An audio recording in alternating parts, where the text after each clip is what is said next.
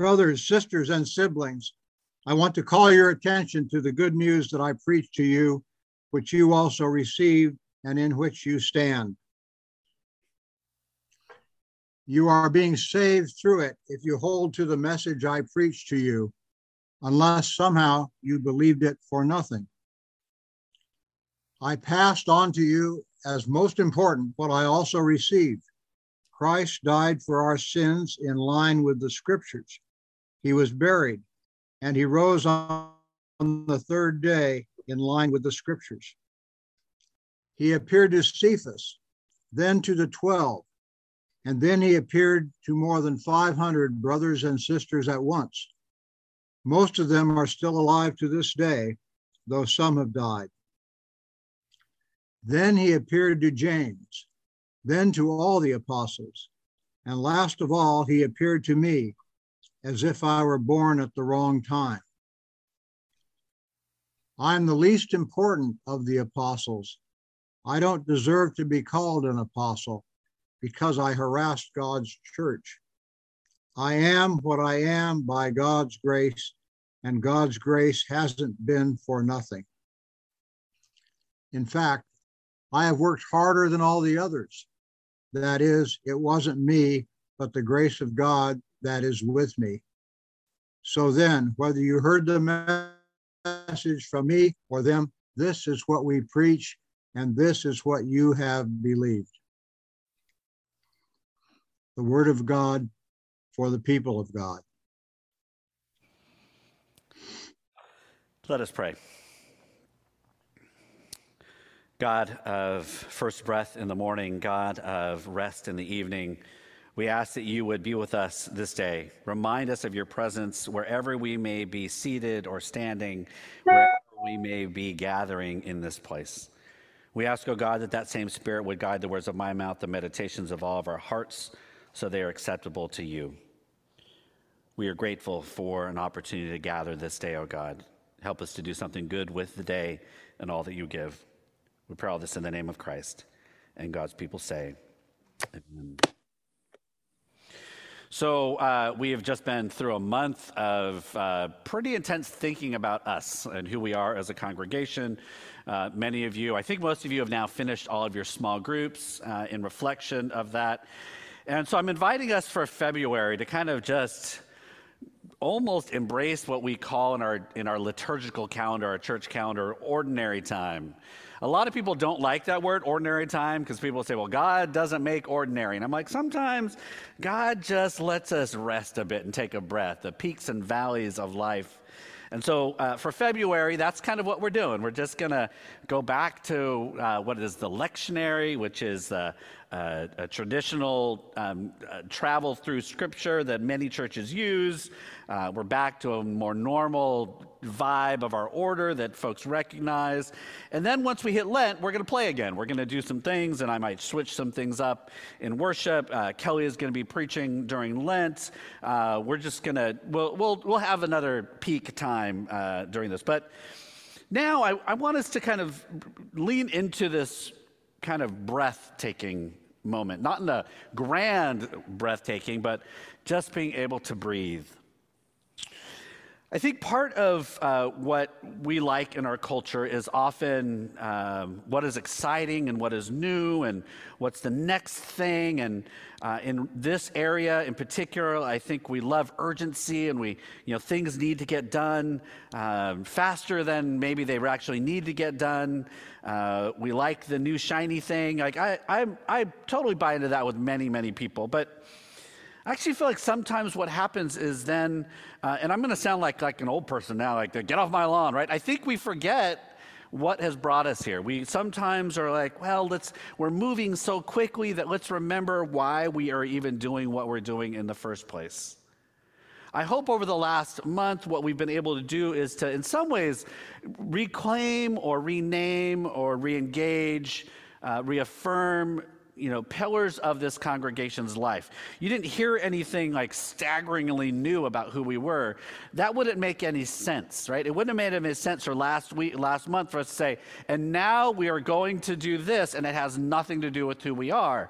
In fact, part of building on to your future is recognizing what we hold on to and what we let go of. It's like the great migration that happens, when anybody travels or you make big transitions. Phyllis Tickle, a great theologian, used to talk about the migration of people on stagecoaches from the east to the west, and that as you would go through, people would just realize that there's too much weight. We got to dump this, and apparently all across the wagon shell, there's stuff left on the side because we've realized, we didn't actually need that. I think about my in-laws when we moved them into their first assisted living or independent living, and my mother-in-law was like, I need to take everything in the kitchen. And we're like, well, Mom, you're probably not going to need everything. I'm taking it all. And we're like, okay, right? And so, you move into your first independent living, and all of a sudden you realize, maybe I don't need all of this.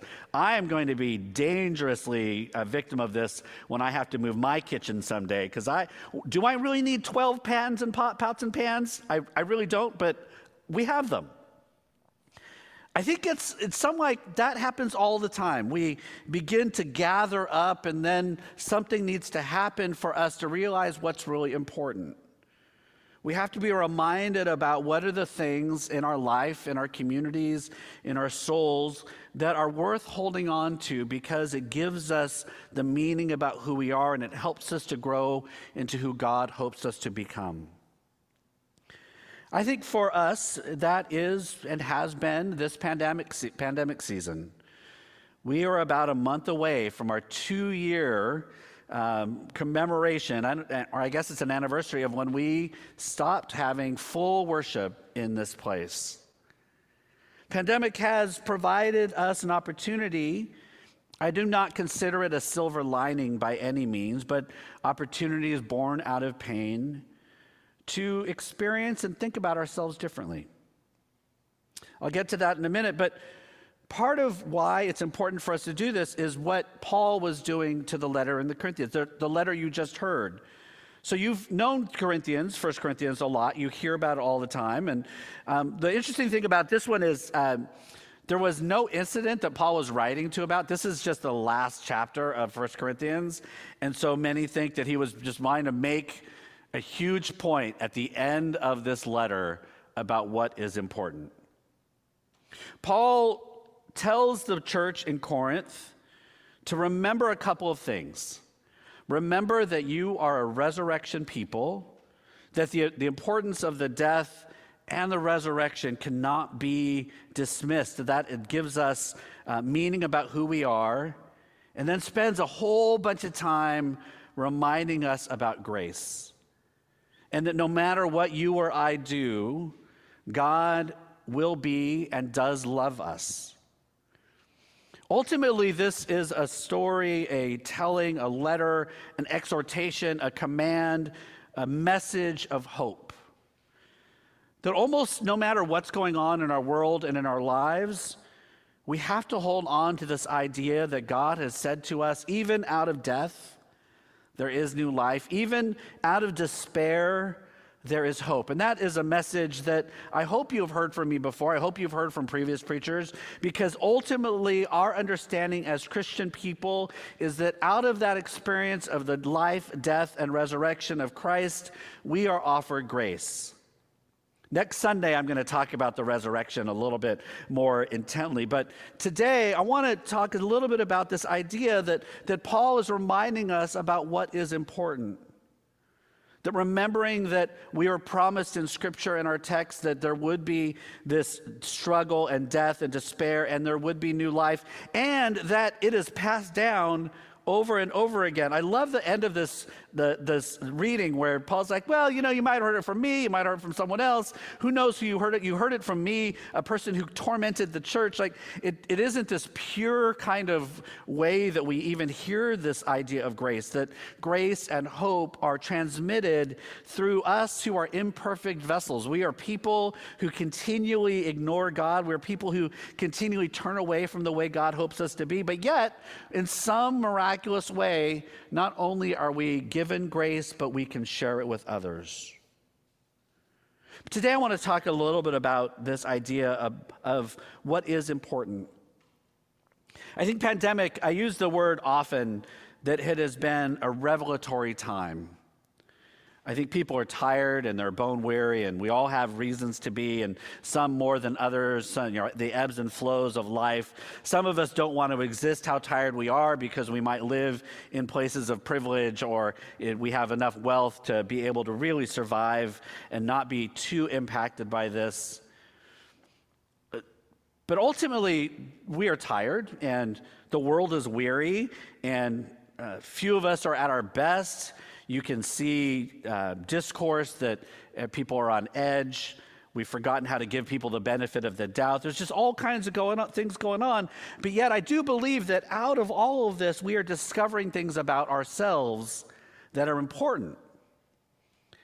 It's almost, I don't want to just quite use the word crazy, but what are we thinking about doing a mission statement process in the middle of a pandemic? If you step away from that, that almost makes no sense. But yet as I was preparing for today, I was like, oh, but does it make all the sense in the world?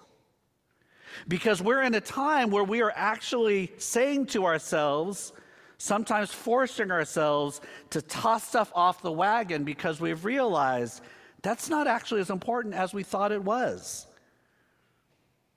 I know for many of us and pastors all over, when these online services started, it was like my mother-in-law with the kitchen. They took everything they did in person and stuck it all online, and then realized over time, oh, we don't need all of that. I think that's this grace that has been offered to us during this season for God to reveal what are the things that are important about our lives. Where is the despair that has turned into new life? Where is the grace and the hope that are illustrated and expressed? And how is God speaking that into our world as a result of this season of pandemic? What, in fact, is important to who we are? We've been talking about us as a congregation for the last month, so I don't want to dwell on that all that much. But we do know there are certain things about our church that are important.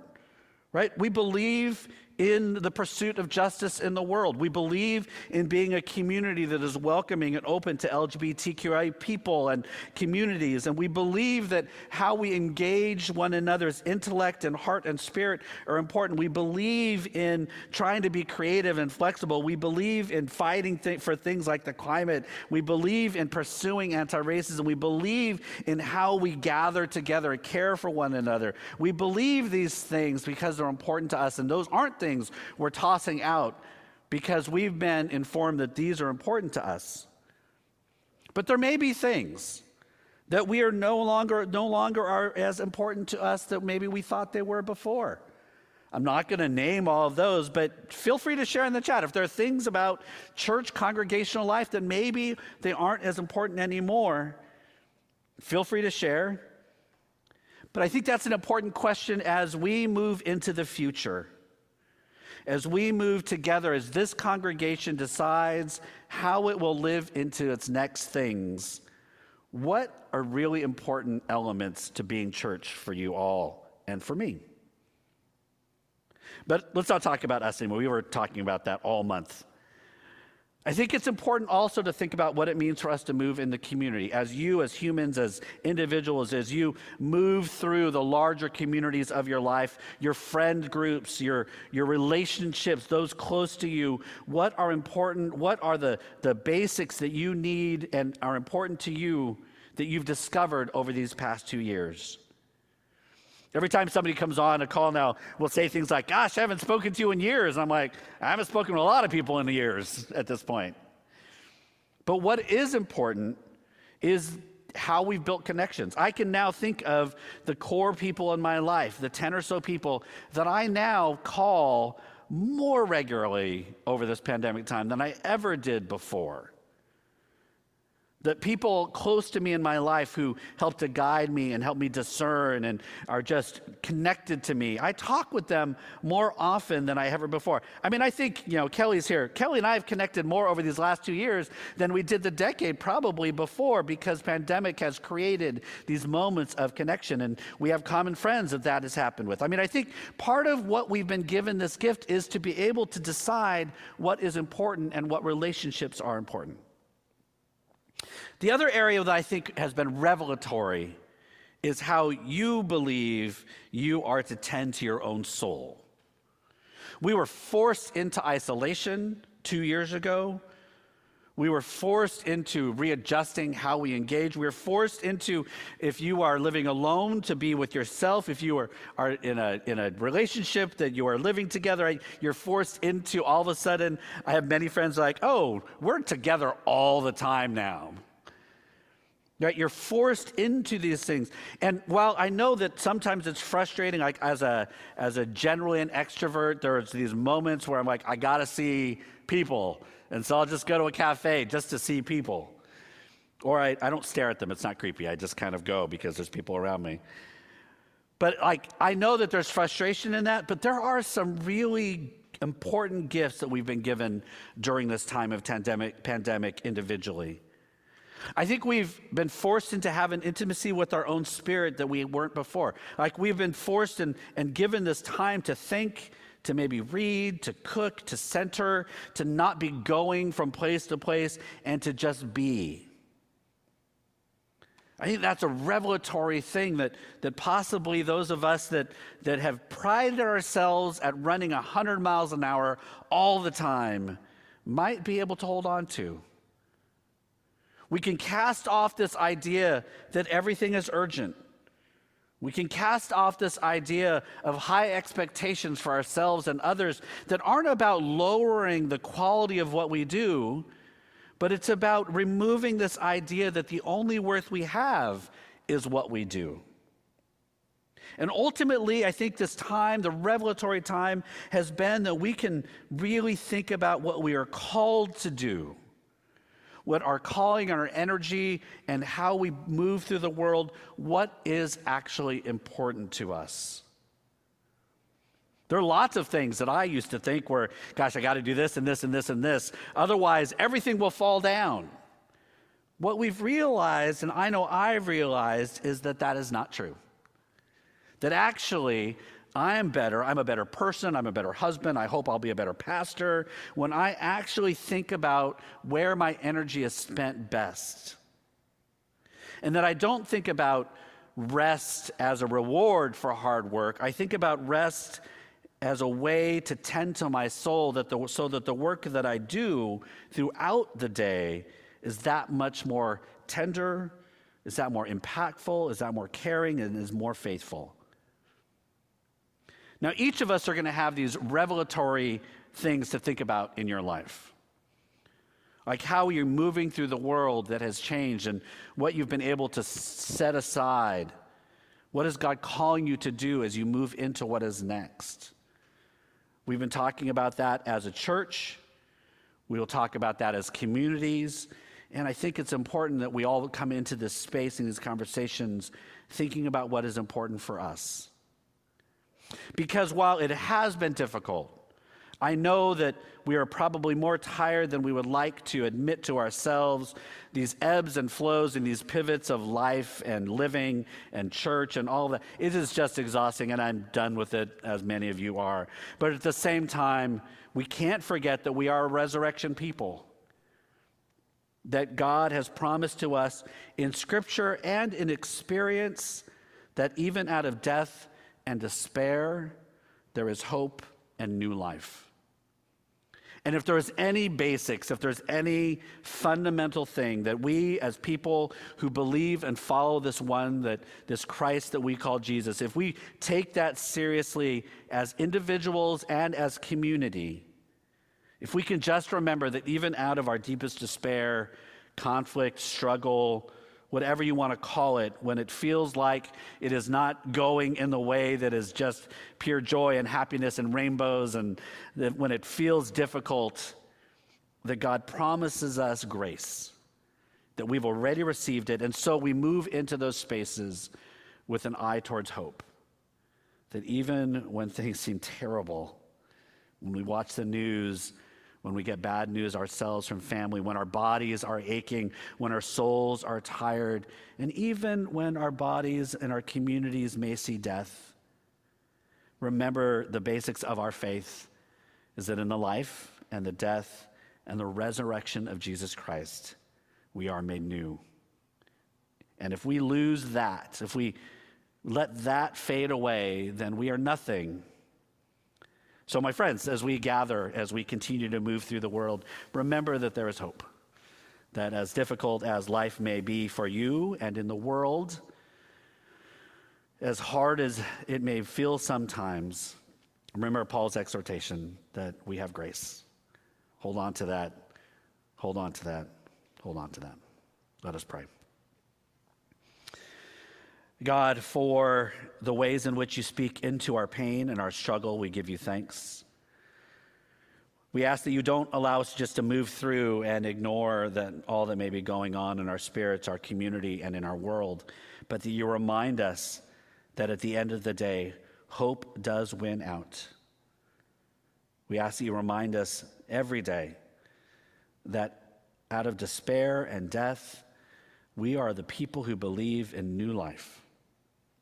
That as a gift from you, that we will hold on and cherish forever. We pray all this in the name of Christ.